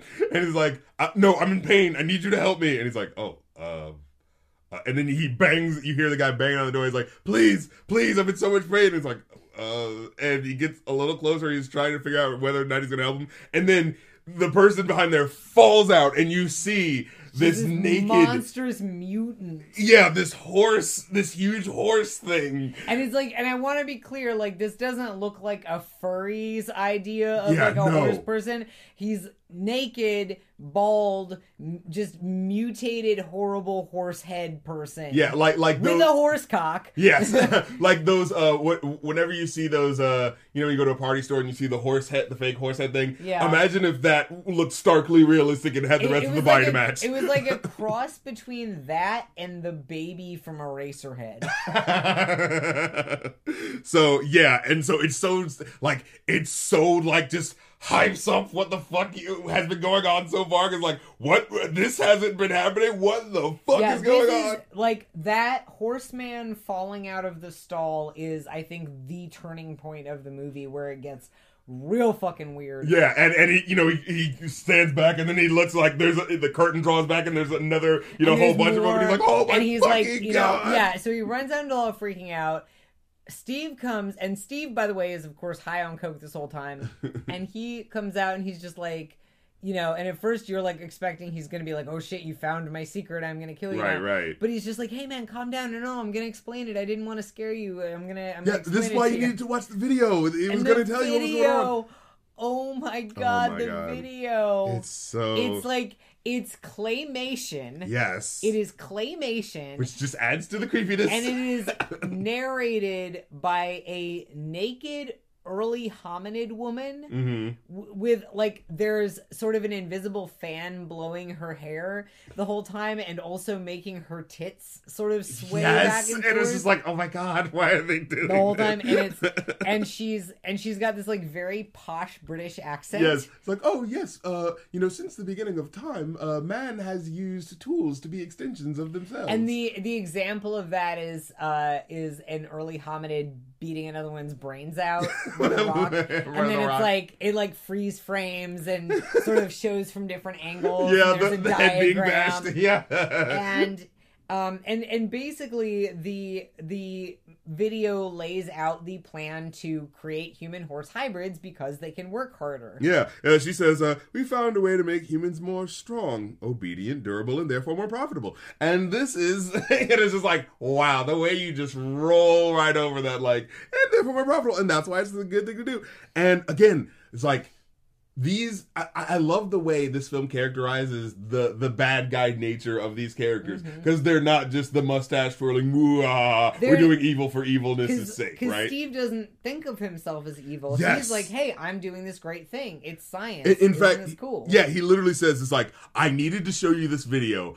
Not because I'm, the evil bad guy, even though he's holding a gun and he's saying, like, no, you have to watch this. But he's saying, I just didn't want you to think I was crazy and that I was doing this for no reason. Like, this is rational for me to do this. This is the rational thing to do. This idea makes me more money and helps my quota. Therefore, that makes this the rational thing to do, regardless of the morality of it. It's that sort of mentality that I love how it, like, it points out, but in a way that fits within the narrative that doesn't feel like it's it doesn't feel preachy. It feels like, oh yeah, no, that's how a motherfucker would think that way. You know what I mean? And then he tells him that basically what he wants Cassius to do for the company is to volunteer to become a human horse hybrid. And he says, basically, and this is like such cokehead thinking, he says, well, I know that these people, they're going to form their own horse society and they're going to develop a horse culture and they're going to want to rebel. And so I need a horse Martin Luther King to go in there, but I need him to be our horse on the inside and be under our control. And so basically, he's anticipating that the horse mutants are going to form a society and begin to agitate for their civil rights. And so he wants Cassius to become a horse mutant civil rights leader, but then basically do a Project Chaos or Operation Chaos or whatever the fuck the CIA was doing in the 60s. Yeah. And like destroy it from the inside. Yeah, or make it so that it's harmless, essentially. Right. And I think that's really funny because wasn't the line earlier about how they were supposed to be naturally more submissive and you know what I'm saying? Like, so there's just this idea of like, oh no, it was naturally going to be that way anyway. They were just naturally going to be more obedient and therefore more profitable. But just in case we're going to do this whole other thing that also, like, instead of just giving these people living fucking wages, also just make sure that they don't ask for too much. You know what I mean? And they say right in the video that the way that people become these human horse mutants is by snorting the serum. Yes. And he's just snorted this thing and he's like, oh my god, what was that? I'm not high. I thought that was Coke, but I'm not high. What was that? You're gonna turn me into a horse. And he's like, no, it was Coke, I promise. And eventually Cassius gets out of there. Well, he says, I want to make you an offer before you leave. And he writes them down on a piece of paper. And, usually in the movies, like, slide or something over to him and they look at it and they go like, woof. But they, like, just pan back the camera to what it says. And it's just like a smiley face and it says, I'm offering you $100 million. And he's just like, I can't fucking, But yeah, he somehow gets out of it, right? Because he's like, think it over. You're going to want to take this deal. You're going to want to make your life better. But he decides, no. Fuck that. I'm going to tell the truth. I'm going to, rebel and tell people what's going on. Yeah, so we see him wake up alone in bed, and he calls the paper and starts, because he sees the news report where they're critical of, he sees the paper and they're critical of Worry Free, so he's like, okay, this paper is going to be sympathetic, and he calls them and just immediately is like, they're turning people into horses and like sounds like an absolute crazy person. So of course that doesn't go anywhere. But Detroit comes over and she says, hey, you tried to call me last night, you tried to send me a video call. And he's like, no, I didn't, I lost my phone. And it turns out the horse people made the video on his phone and sent it to her. So she's got this video of the horse people being tased by Worry Free employees. With Steve Lift on there saying, I'll fucking turn you into glue. Yeah. But he's like, all right, how am I going to be able to show people this clip? Well, I needed it to be a huge audience. Oh, that stupid ass show that gets such a huge audience. They established this show. There's so much really good foreshadowing and seed planting in this Yes. movie. So early on in the bar, they're watching this stupid show where it's basically just people go on there and get the shit beat out of them. Yeah. And that's what it is. Will you get the shit kicked out of you for $100,000 or something like that? Yeah. Mm-hmm. And so he's like, okay, this show has 150 million like viewers. People are watching the show.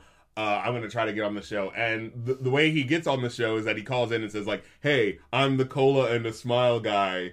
Oh, right, because that whole thing went viral on YouTube. Yeah. And this was like, I think this movie came out before the Kylie Jenner Coke thing, didn't it? This is 2018, so I don't it had to remember. be afterwards. Oh, I think because it felt like a reference. Yeah. So the Coke, the smile and a cola and a smile bitch or whatever, gets an endorsement deal for enough to buy 5 white babies, as the news anchor Yeah, says. it's so weird. Weirdly, and then we see the commercial, and it's just. It's so Like, dumb. it's- That might be a reference, actually. Yeah, because it's like you see the Coke being thrown. like and it's like in slow motion, Yeah. and then like the guy playing Cassius gets hit in the head, but then gets up and then kisses her, and it's like Yeah. there's music playing, and it's just really bizarre.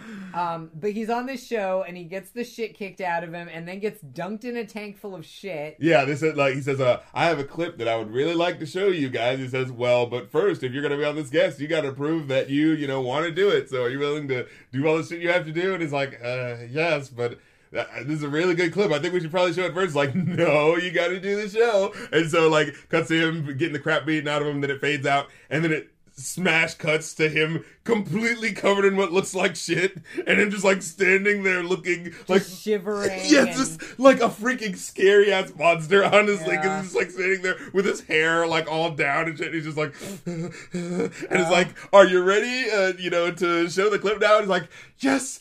Yeah, I think I think we're ready now. And he's like, oh, is that gonna be crazier than what we just did? And he says, oh, it's gonna be fucking bananas. She asked if it was gonna be crazier than him getting hit on the head with a can of Coke. And Yeah, he's like, yeah. I can't imagine. Yeah, and it's like, oh, it's fucking bonkers.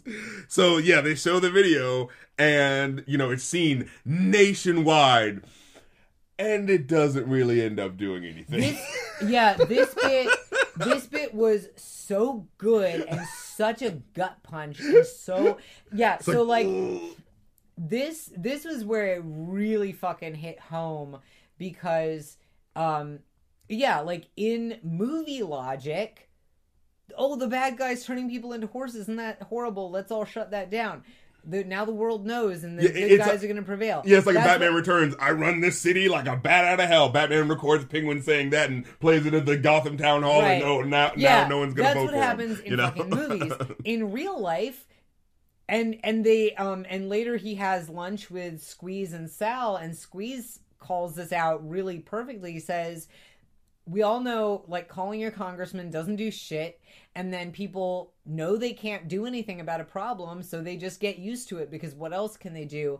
And that's the thing. We know that there still are concentration camps on our border where they're holding children in cages, and where they are forcibly removing women's uteruses, and where people are fucking dying of typhus, and we know that shit's going on, and we've been protesting, and we've been calling, and fucking nothing gets done, and police are fucking murdering people left and right, and people are out in the streets rioting, and nothing fucking happens, nothing fucking gets done. And so this is where this movie was like really fucking a punch in the gut, because it is that world where it's like, we can know this horrible shit's happening, and we can rail against it, and what happens?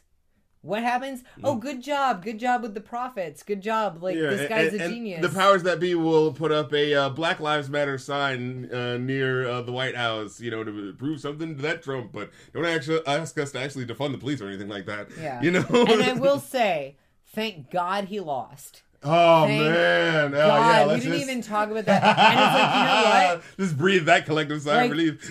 I've been getting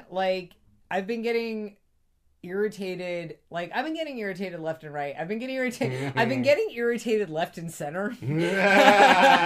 I'll say that because I feel like I politically am somewhere between liberal and leftist. And like, Go look, off, King. All right, I am as annoyed as anybody at like the Democrats in the government. I am as annoyed as shit as anybody at the Democrats in government, and I'm annoyed at people who act as if getting Joe Biden elected will fix everything, and then we can all just sit back and go back to brunch and not worry about anything, right? On the other hand, I see all these leftists on the internet who, the moment Biden gets elected, start going like, well, don't fucking celebrate because he's just as evil and blah, blah, blah. And it's like, you know what? Biden is not fucking perfect. He is far from perfect. He is going to need to be held to account. He's going to need convincing on things. He's going to need to be pushed. He's not a fucking fascist. Yeah, he's not, like, the equivocating is so, like, not real, because it's like, as soon as you just dip a toe into what, like, Trump is doing, it's so actively like, you only have to, like, dip a slight, like, Google search, be like, oh, he's trying to reveal fucking Roe v. Wade? What the fuck? He's trying to do all these, like, backwards ass shit that is, like, and you know I feel like a lot of people, and it's a lot of younger people, not all younger people, but I feel like a lot of people don't seem to understand the difference between not perfect and just as bad. There is a world of difference between not perfect and just as bad. So thank God Joe Biden got elected. Thank God that Trump lost. Let's fucking celebrate a little bit. Let's breathe a sigh of relief. And then once Biden gets in office, let's go, okay, chop, chop, fix this, fix this, and hold him to account.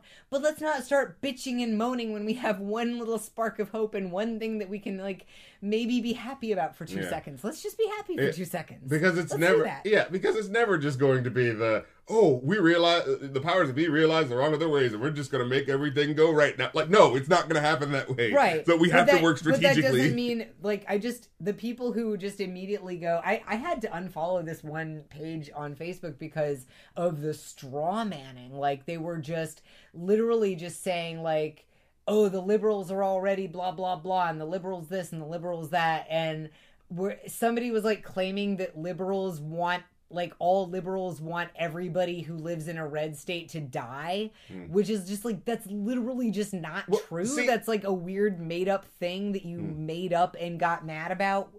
Like, well, the thing that I see a lot of, welcome to the political, strictly political talk, but the thing that I usually see is people going like, oh, Biden's going to pick a whole bunch of Republicans for his thing. He's going to, it's like, okay, you know, he is going to be that center candidate who's going to, like, mix the thing up, but he's not going, like, again, dip a toe into the stuff that Trump did, and it's just like, he's hiring people that don't even, like, know the job and what it's about. Like, okay, yeah, he's going, like, Biden's going to hire these people that are, like, Republican, but are within the actual thing and maybe know some of the laws or two. When you look into what Trump's doing, it's just like, he's hiring, like, freaking conspiracy theorists and weirdos. Like, I told you about the thing about the Santa debacle and how they were going to get the, give mall Santas the they're going to give mall Santas the vaccine else. first, but then you find out the guy who was supposed to be put in charge of that was some, like, wacko who didn't even really believe coronavirus was real and was spreading types of shit. Not to mention the idea of giving it to mall Santas first is the stupidest fucking thing. The stupidest,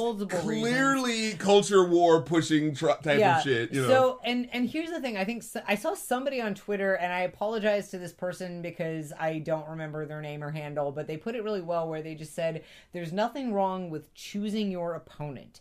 And I think that was such a great thing. It's like, you know what? Like, there's a lot of stuff I disagree with Biden on, and there's stuff that I'm going to be protesting during his administration. But he's a person, you know? Like, I would rather be arguing with an intelligent, decent person that I disagree with than trying to convince a rabid fucking orangutan that he needs to not kill children. Like, Biden changes his mind on things. And you saw it happen during this campaign. Like, he can be shamed into being like, oh, that was the wrong thing. He moved left. He admitted mistakes in the past. He and Kamala Harris both have said that they got things wrong and they did things that they thought were wrong in the past.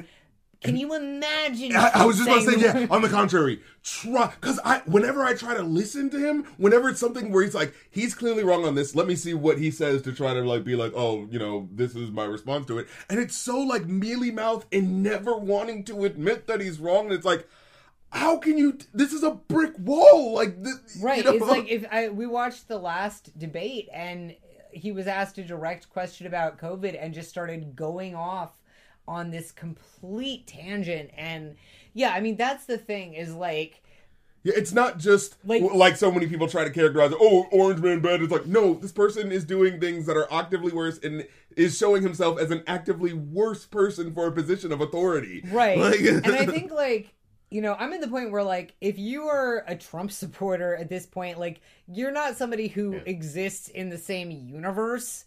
And like, there's no point in arguing with people who are Trump supporters at this point because they're in an alternate reality. Their understanding of the facts is so skewed.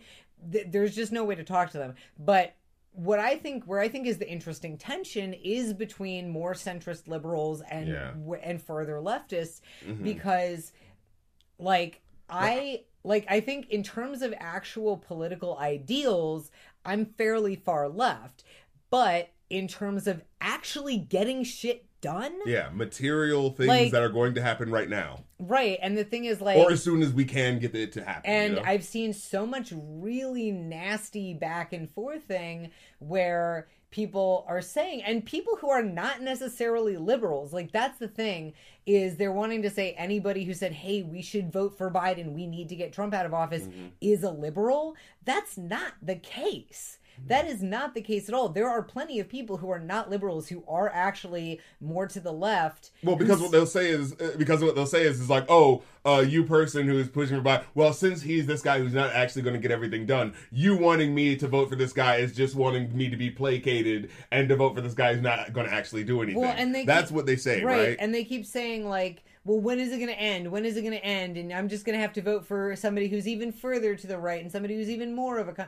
And that's just ignoring the facts. That is ignoring the actual reality, because the actual reality is that Biden has been moving leftward in response to people saying stuff, right? He has actually been moving leftward, and yet people who just want to be pissed off are creating this slippery slope fallacy of he's not as far left as I want, and therefore I'm just going to keep getting dragged further and further to the right. Well, it specifically is like, he's not the perfect type of person that we want, so I guess I'm going to throw up my hands and not get involved, therefore just allowing the worst option to happen anyway. It's like, because those people never have the alternative. Whenever you ask, it's always like, well, you should do a grassroots thing and start your own party. And it's like, okay, but what are we going to get done now? And also, like, that stuff needs to happen on the local level. Right. And then on the state level. And I'm really fucking tired of third parties who only show up for the presidential election to act like a fucking clown. Right. Like, and draw votes and just get attention. Because that's just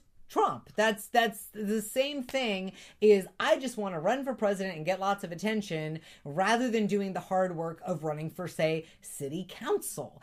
When was the last time you saw a third party candidate for city council? I would love to see that. I would genuinely really like to see other parties besides Democrat and Republican running for local office and state office, but you don't see that. You see them showing up for fucking attention. Oh my God, I'm going to get like flamed over all this. We got to get back on topic. And I just want to say real quick that I thought Natalie Wynn's video, her ContraPoints video on voting was really, really good and to the point. Yeah. And also, I'm realizing I'm old. And I'm actually, Natalie Wynn and I are the same age. And apparently we're old because it's these 21-year-olds who are like, this isn't good enough and that's not good enough. And this so-and-so is this exactly the same as Trump. You know what? I'm 32, and I clearly remember a time not all that long ago when to say you were in favor of gay marriage was political suicide, and saying you were in favor of gay civil unions was iffy at best, okay? And Biden has just immediately after getting elected, has appointed a trans veteran to to his cabinet to help overturn the trans ban. Oh man. All right, like Biden is focusing on trans rights when a decade ago it was sketchy to say that you were in favor of gay marriage. Yeah. All right, so don't fucking put shit in perspective. Yeah. Anyway. Anyway. Yeah. All right. Deep breath. So, but I feel like that just like this movie is so good. Mm-hmm. If you are listening to this and you're not an asshole who doesn't listen, then you already have seen it and you know it's so good. And you've already been radicalized to believe the progressive ideals that the movie espouses. But that's the thing is like this movie. I feel like it's aesthetically amazing. It's aesthetically amazing. The actors are all fantastic. The writing is good. The dialogue is good. Everything about this movie, the way it's shot is good. Like, I literally don't have a single criticism of this movie right now. Like, I probably will think of something I could nitpick about at some point. But I honestly have nothing bad to say about this movie. And it does, like, it sparks that kind of, like, that got me on a tear, partly because I'm super sleep deprived. But we record these late. but yeah, like, that's that kind of thing is, like, we're living through some really serious shit, and it can feel really hopeless. And I feel like this movie gets at the hopelessness, but we didn't even talk about the actual ending, because what I want to say is there are like 3 or 4 different almost like false endings to this. True. Because you've got the, okay, he's got the news out, like he's got the clip shown to everybody. Thought the movie might end there. Then you see him going on talk shows in the next 24 hours being like, yeah, you need to call your congressman. This needs to stop. That needs to stop. Think, okay, that's the ending. Then it cuts to, oh, nope, everybody, the price of the company went up and everybo's congratulating. Yeah, you see clips of him like going like, yeah. Right? And then you think that's the ending. And then you see like, I almost said Boots. You see Cash and Detroit kind of getting back to the ordinary world, and he's moving back into his garage. And I did like the touch that, like, yeah, he's getting back into the garage, but he opens it up and it still looks like his nice apartment inside. Wait, you forgot the part where the rebellion happens. Oh, shit. With the horses, because that happens in between that. That happened. Right, like there's a big protest. And that's the one where the strike breaker guys try to come through, but there's the concrete protesters in the back where they get knocked out when they hit them. Oh, yeah. And this was even a more amazing thing. Like, they planted it at the beginning of, like, oh, man, you know, all these guys I played football with in high school, and they're such losers, and all they do now is play football. And then those guys in their football uniforms are, like, helping stop the Stackwater people. And I did like that sense of, like, you know, earlier in the movie, it's just like, oh, okay, all right, you're playing the knuckleheads as just like a joke, but then it's like, no, but they can be useful for what they can do to help people. Yeah. And so there's this, like, glorious moment going on, but then one of these people hits Cash over the head, and he wakes up and he's chained up in the back of some kind of van, and then the horse people break him loose because he's looking out through the window at first. Yeah, it looks actually like the Portland riots that were happening long ago. It's so interesting, but it's like, it gives you an action scene, but you're only seeing much of it, which was so effective cinematically. Yeah, and you're seeing these, like, you're seeing the horse people who broke loose, like, running around and like beating up cops, and it's great. Yeah, there's one part where you see a cop vehicle like go by, a really huge one go by, and then you hear something happen and it gets pushed back. Yeah, it's like, oh and shit! It's like, oh my god, and you see the equine. Yeah, you see the horse people. Exactly. Equisapiens. Yeah, the Equisapiens. They're pushing it back, and then finally, you know, they you see them go up to the thing, and like, oh, there it is. They bust Cash out. And Cash is, like, talking like he's talking to an alien. He's like, I am honored to be in your... And the guy's like, dude, I'm from East Oakland. Yeah. So that all happens, and the Equisapiens, like, go off into the night. And then we get this sort of, like, nice sunny day, and Cash is, like, about to move back into his garage, and it's like, you think it's gonna open up and look exactly like it did, but then it's like, no, he redecorated, there's a little bit of something different, and he gets back in there with Detroit, and it's nice. And then he doubles over in pain. Yeah, he's just like, and he's covering his face. And you're like, what And happened? he takes his And hands you off. think you missed something, and you're like, did I miss something? And at first I wondered if he was like, is he just playing a prank? Is he Yeah, just like, joking and I around thought, on did her? I miss a scene where he got hit in the nose or something? And then he takes his hands off, and he's got a horse. He's got the a horse nose. nose. And it goes, it's so disturbing too. Like him with just the horse nose Yeah. is way more disturbing even than the full horse people. They just hold on it slightly longer than like you would think Right. it would, and it just gives you that uncomfortableness. And then so cuts. it's almost that like, you know, like hand popping out of the grave type Yeah. of like shock moment, and then it's credits. And then there's even more. There's an after credit sequence where the horse people bust into Steve Lift's house to Yes. beat the shit out of him. He's like, sorry to bother you, but Right, and you don't like see everything, but you know Yeah. he's gonna get just torn to Yeah, pieces. exactly. And it's one of those things where it's just like, you know, the movie is giving this message of like, yes, you know, like work together and we can like, you know, build the strike and we can come together and get equal pay and all that stuff like that. But seriously, this guy's a corrupt motherfucker. Let's fucking shut up. Right, and it's like I feel like that after credit sequence was such a Catharsis. It was a kindness. It was a catharsis, and it was a kindness on Boots Riley's part. Boots Riley's part, because, you know, because the movie really does get at that hopelessness that I think a lot of us feel and still feel, even despite things looking up a little bit. Because there's so much bad shit going on, and it seems like so much effort over the last 4 years. There have been so many protests, so many community actions, so much effort put into changing things that doesn't seem to make a difference. We haven't gotten the camps closed yet, despite the fact that people have been out there, that people have been fighting for it, and the fact that it's such an obvious, blatant human rights violation that everybody knows about. You know, that hopelessness and what Squeeze says near the end about, you know, people, and I liked that when he said that it wasn't with a sense of sort of superiority or judgment or of like, oh, these sheeple just don't care. Right. They just want to, it's like, no, literally people don't know what to do because they try and it doesn't change anything. And so what are they supposed to do?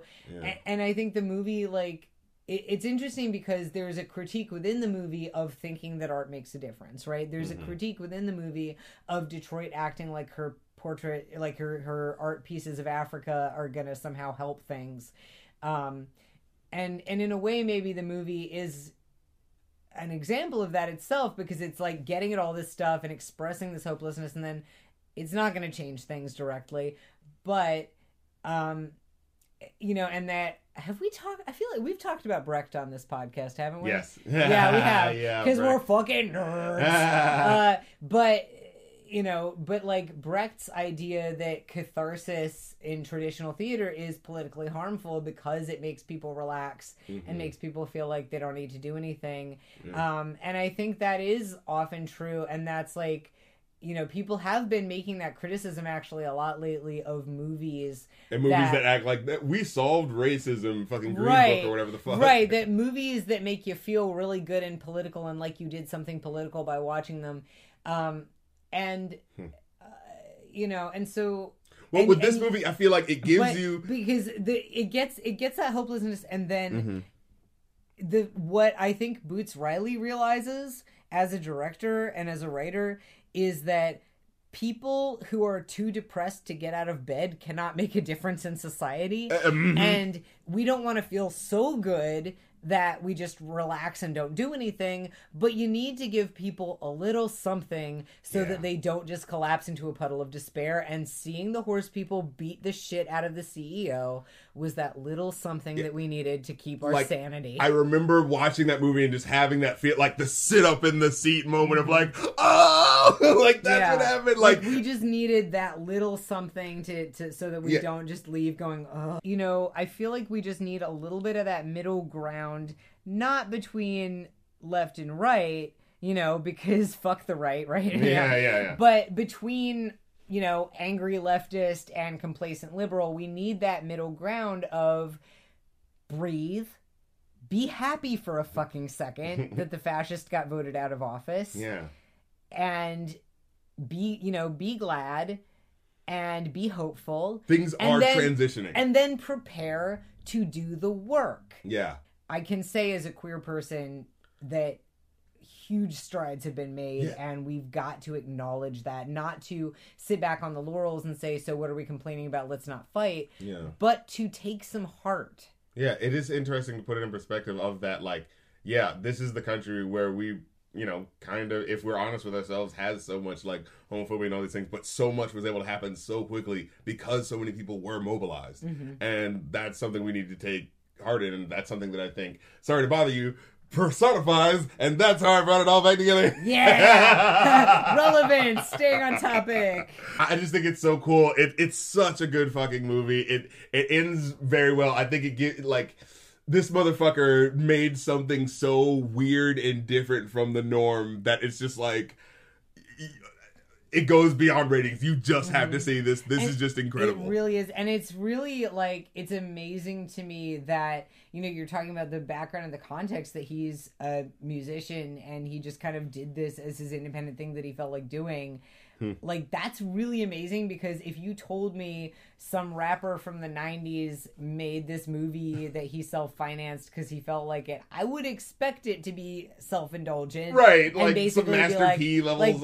Like Vanity Press type thing. But this was just a damn good movie. Yeah. So, thank you so much for listening to this long-ass, super political episode. Again, if Biden! Thank you so much for listening. Thank you so much for, sharing it. If you do share it, thank you so much for supporting it. If you do, seriously, I appreciate it so fucking much. And I told you all the links to where to go. And until next time, this has been the Review of a New Podcast. I'm DJ. I'm Evan. And we got the guillotine. We got the guillotine. You better run. We got the guillotine. We got the guillotine, you better run. We got the guillotine. We got the guillotine, you better run. We got the guillotine. We got the guillotine, you better run. We wanna thank you for flying with us. We know you could have stayed home just crying.